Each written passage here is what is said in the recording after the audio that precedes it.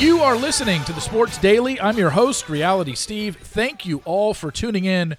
We've got a hell of a Monday show for you. College football realignment and the Pac-12 implodes in a matter of about 6 hours on Friday afternoon. It was crazy. We'll get to all of that, what it means going forward, and I think there's kind of a little bit of an overreaction going on, and I'll explain what I mean in a little bit. Also, I want to talk about the U.S. women's national soccer team that lost in the knockout rounds in the round of 16 in the World Cup yesterday morning. Some stuff to go over there, and I wanted to bring that up. But we're going to spend a lot of time talking college football today, and we'll get to all that momentarily. So I almost have to apologize to everybody. You know why? Because on Friday when we last left you, I said, I'm telling you, in the next 2 or 3 weeks, probably, you are going to see Arizona, Arizona State, Utah, Oregon, and Washington all leave the Pac-12. Man, I was off because it happened literally hours after you listened to my podcast on Friday. As you know by now, Oregon and Washington have both accepted bids to join the Big Ten next year. And after Colorado, a couple weeks ago, joined the Big 12, Arizona joined, and then Arizona State and Utah jumped on board. So right now, the Pac-12 has 4 teams remaining: Oregon State, Washington State, Cal, and Stanford. The Big Ten is at 18 teams. The Big 12 will be at 16 teams after this year, and the Big Ten is 18 starting next year as well. So there's so many things to unpack here. Let's start with this. We knew this was coming. I don't think anybody thought it was coming as early as Friday when it all just went down and all these teams accepted. And you listen to enough podcasts, you read enough articles, this is all the fault of the Pac-12. This is the fault of the Pac-12 commissioner, George Kliavkoff, and the former commissioner, Larry Scott, who didn't have the foresight to foresee what was happening in college football. They signed I think it was a 12-year, $3 billion deal or whatever it was, their last TV contract that ends at the end of next year. And so with all these other teams and all these other conferences gassed up in their new television contracts, the Big Ten, the SEC, and the Big 12, they're all ready to go. They've got it on all different networks. You've got the Big Ten is going to be shown on NBC with their Sunday night or the Saturday night game of the week. They're going to be on CBS as well, and they're also going to be on Fox and Fox Sports 1. So they got those networks covered. The SEC is going to be on ABC and ESPN plus the SEC network. And then the Big 12, I believe, is still going to be on ESPN and a couple other places. Pac-12 had no TV deal. And the whole point of the Pac-12 was we need to get a TV deal in place, and we need to get it that somewhat rivals the other conferences, or else why would teams want to be in our league playing under this TV deal when they see the other money that's out there from the other conferences? And the Pac-12 had 9 months, 12 months to get a TV deal together, and last week when they met, Pac-12 Commissioner George Kliavkoff sat in front of everybody and said, here's our TV deal. It's only with one person. It's streaming on Apple TV, and it's not guaranteed, and there's an out after 2 years. I'm sorry. Tell me you don't have a TV deal by telling me you don't have a TV deal. That's it. So immediately, why would those programs stay in the Pac-12? It makes sense. Oregon and Washington going to the Big Ten, and the other 4 going to the Big 12. So I understand. I totally understand why those teams decided to do it. You just weren't going to be able to compete being on a streaming service. Not to mention, remember 12 years ago, the Pac-12 said, hey, look, we got a Pac-12 network. That was an out-and-out disaster. So many people couldn't access it. Very few people even had it. And so after 12 years of a failing Pac-12 network, the only thing you come to the table with is, hey, we're going to be on another streaming service that people are going to have to pay for to watch our games, when all these other conferences are going to be on free TV, NBC, CBS, ABC, Fox. I don't blame the teams for leaving. Neither should you. What this does do, obviously, is throw a wrench into things, and traditionalists are like, I cannot believe the Pac-12 is no longer. And yes, it is kind of weird that starting next season, there's probably not going to be a Pac-12. The reason why you say, well, Steve, why won't the Pac-12, the 4 teams remaining, why don't they just go recruit San Diego State and SMU and Boise State? Because those conferences are actually smart, and they have a $31 million exit fee that the Pac-12 would have to pay to steal them away.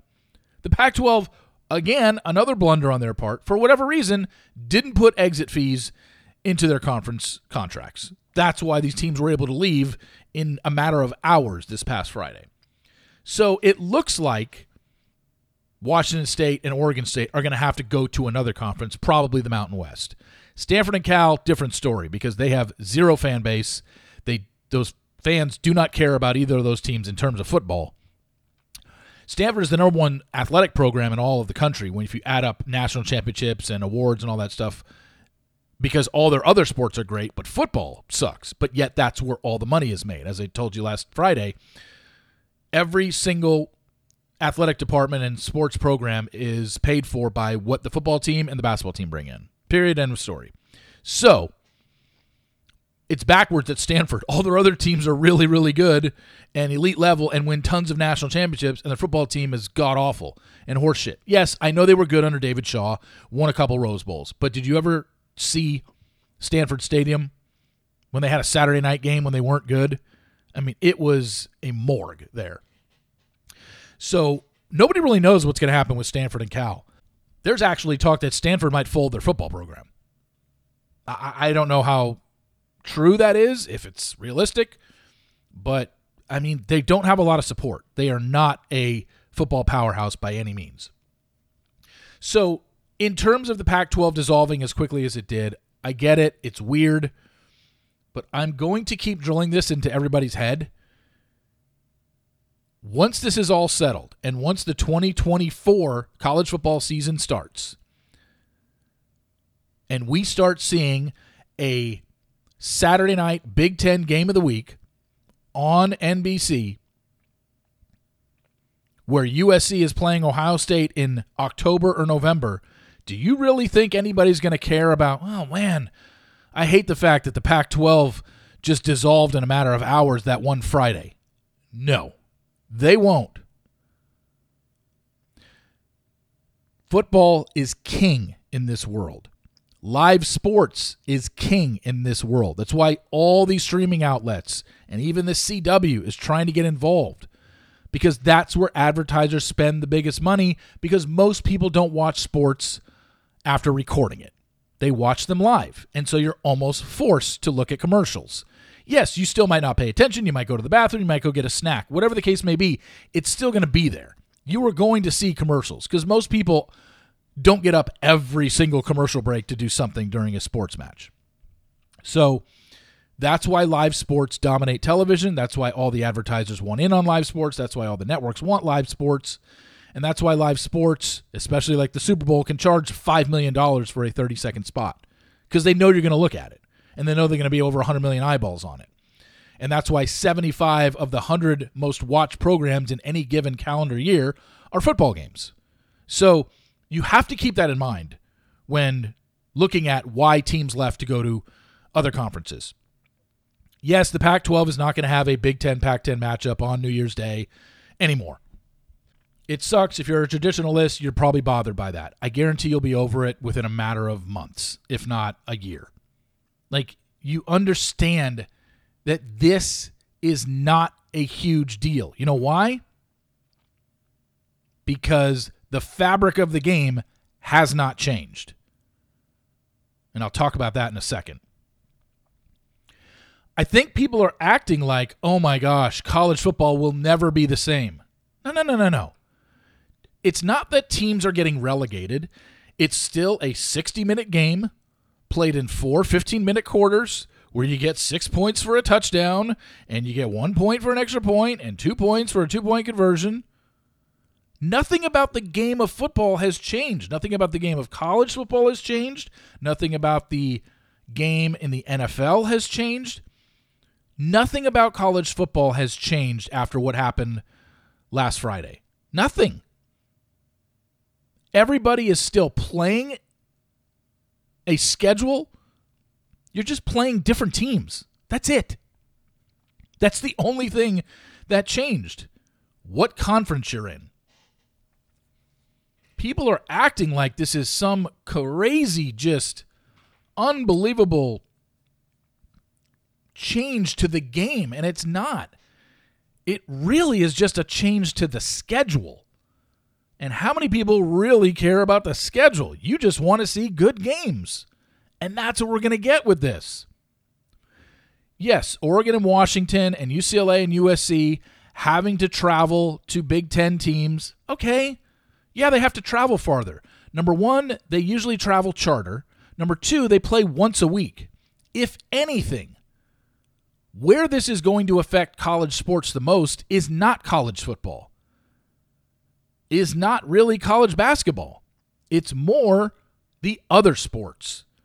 When your tennis team at UCLA has to go play a match at Rutgers, how are you going to do that logistically? It'll all get done because there are people that are working on stuff like this. But that's what I mean. Like when you play on Thursdays and Wednesdays, now when USC and UCLA, rather than traveling to Arizona and Arizona State, now have to travel to Iowa, longer flight, get back later, all this stuff. It's going to cut into study time and class time, all that stuff. They're going to have to work that out. So that's the part where it's going to affect the most. But look at what really changed in college football. You're just playing different teams than you normally would. You're still playing a 12-game schedule. You're still in a conference. It's like people are acting like, oh my gosh. And I get that they're saying it's changed in the fact that there's no more Pac-12. And yes, that's weird. But I'm telling you, that's weird now because it just happened 3 days ago. It's not going to be weird a year from now when this is the norm. I swear to you, when we finally get a schedule announcement for 2024 that, I don't know, USC plays Michigan or USC plays Ohio State on November 18th in the Big Ten Saturday night game of the week, you are not going to be complaining about the dissolution of the Pac-12 a year earlier. You're just not. You are going to tune into that game. Everybody is. It seems like everybody wants to complain about this, yet nothing's going to change, and if anything, more people are going to watch. Why? Because we're going to get better matchups. And look, these teams going to different conferences doesn't even necessarily mean any sort of new success. You realize the SEC still dominates everything.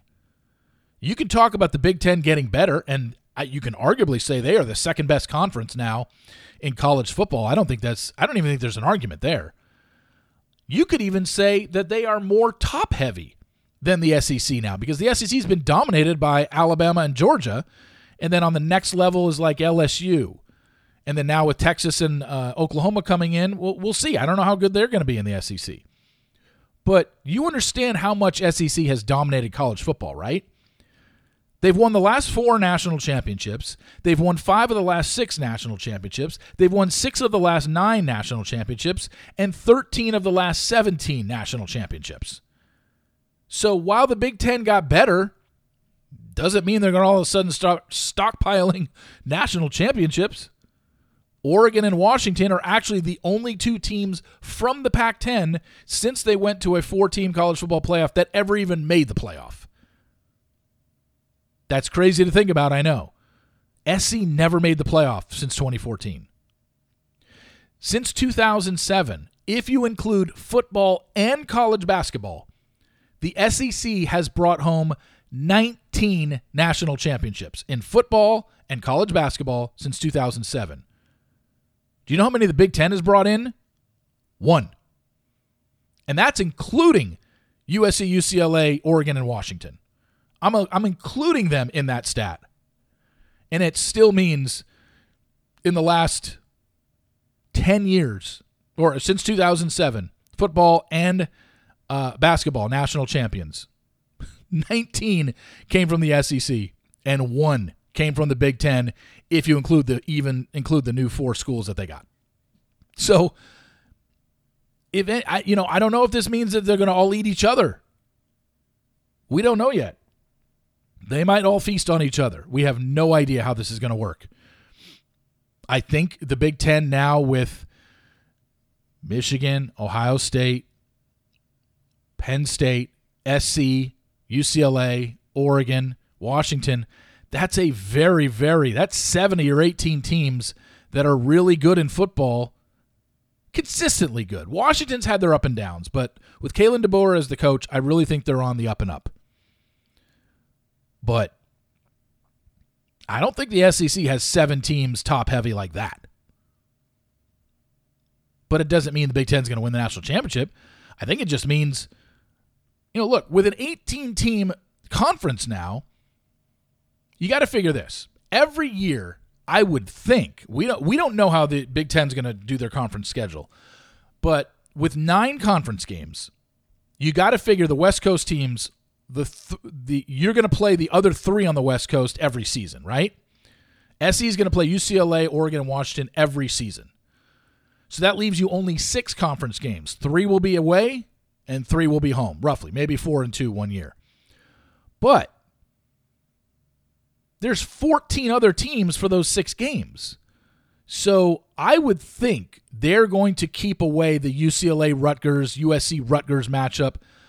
Maybe you get that every 4 years, maybe even every 6 years. I think they're going to do it to where this travel, even though it's only once a week, is limited. I think you're going to see, now granted, you still have to travel to Michigan, still have to travel to Ohio State, but I think of those other 6 games that you play in conference that aren't your West Coast rivals, I think they're going to be the farther ones away. The Rutgers of the world playing UCLA, USC, Oregon, Washington. That'll happen once every 4 or 6 years.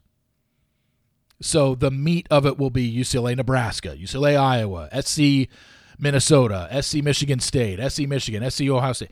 They'll figure out a way. We'll when the schedule comes out, then we can dissect it more. I'm just saying that because Rutgers is now in the same conference as those 4 West Coast schools, doesn't mean they're going to play them every year. I guarantee they are going to keep those at a minimum. So just keep that in mind. But, man, it's still football. The game hasn't changed. It just, the opponents are changing, and that's it. And months from now, at the earliest, at the latest, actually, the beginning of the 2024 season, everyone will forget about what happened this past weekend of all these teams defecting from the Pac-12. It's not going to be a big deal. People are going to be like, I don't want to watch USC Ohio State on Saturday night Big Ten game of the week because of what happened to the Pac-12 a year ago. Nobody's going to say that. You're all going to watch. I'm going to watch. You're going to watch, and we're going to love it. So just keep that in mind.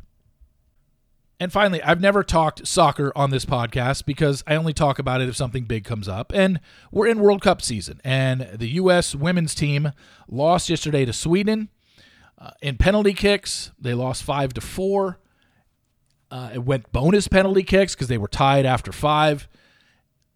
And it was on very early in the morning, 2 a.m. West Coast time. It was on 4 a.m. here.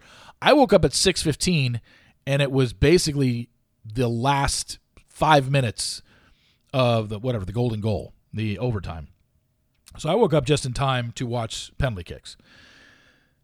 Here's what I'll say. It's very easy to jump all over the U.S. team. They have been criticized pretty heavily for just not being as good. But you also got to remember this. They are the 2-time defending World Cup champions. In men's and women's World Cup soccer, no team has ever won 3 in a row. So they already had that working against them. In the history of World Cup soccer play, no team has ever won the World Cup three times in a row. So it was almost, yes, I understand they were the number 1 seed, but come on. In a game where margin of error is so slim and games are so low scoring, to say that, oh my gosh, I can't believe they lost in the round of 16. Look, they played their best game and they lost. In their first 3 games in group play, they did not play well. And the reason that they didn't play well, or why the result of them not playing well, is the reason they drew the number 3 seed in the world, Sweden, in the round of 16. Because they ended up finishing 2nd in their group play.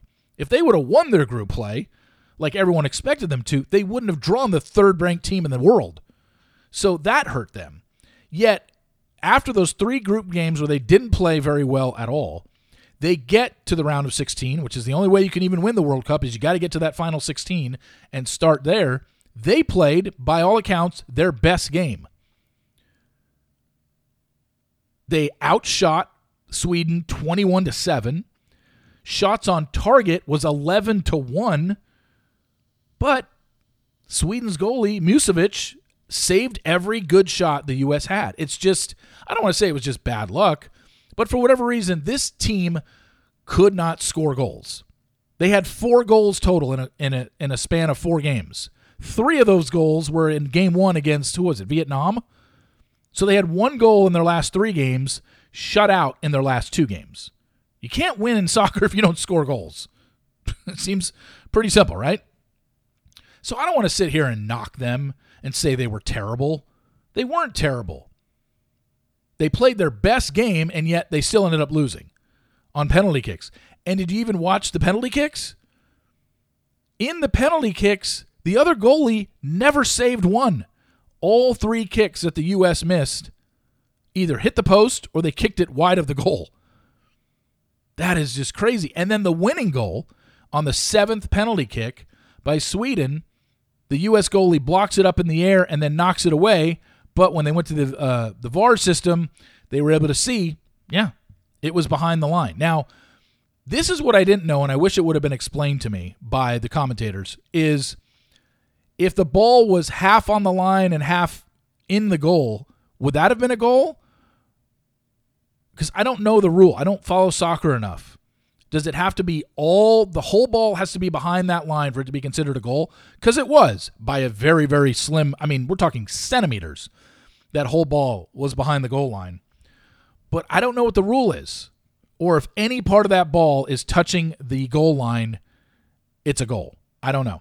Or any part of the ball is touching behind the goal line. Is that a goal? I wish they would have explained that to me. But it definitely was a goal. The whole ball was behind the line.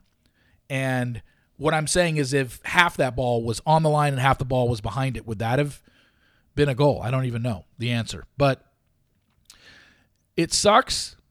They'll be criticized. I'm sure the coach is going to get fired. And I just don't know enough about soccer to sit here and dissect all these things. But I do know this. When you score 4 goals in 4 games, you're not going to win many games. And we should have been better than that. And like I said, 3 of those goals were in game 1. They literally scored 1 goal in the last 3 games that they played. So honestly, you can't win. You just can't unless you win just every game in penalty kicks.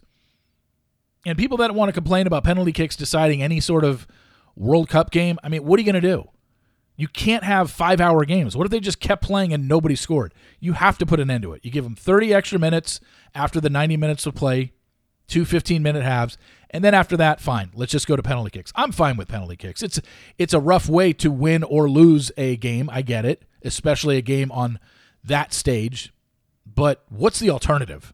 Just continue to play and possibly have a 4 or 5 hour game, especially in the game of soccer where once you sub somebody, you can't put them back in?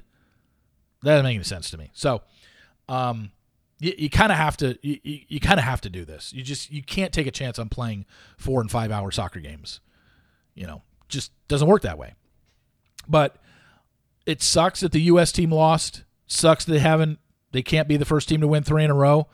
But let's not sit here and absolutely trash them and bash them and say, oh, my gosh, they're embarrassment and they embarrassed our country. No, they didn't. They played their best game yesterday, and the other team's goalie got hot. And we had way more opportunities. 21-7 outshot them and 11-1 shots on target. They had 1 shot on target all game. 120 minutes, Sweden had 1 shot. So you can't say we didn't play well. Played great. But the whole point of soccer and any sport is to score more than the other team. And we didn't do that, so we lost. Happens. Anyway, thank you all for listening. I really appreciate it. Please follow in Apple Podcast. Rate, subscribe, and review as well. Rate and review certainly helps the podcast. Pass it along to your friends. Let them know about the podcast as well. I appreciate you all listening, and we're back tomorrow with yet another episode. So, again, thank you all for listening, and I will talk to you tomorrow.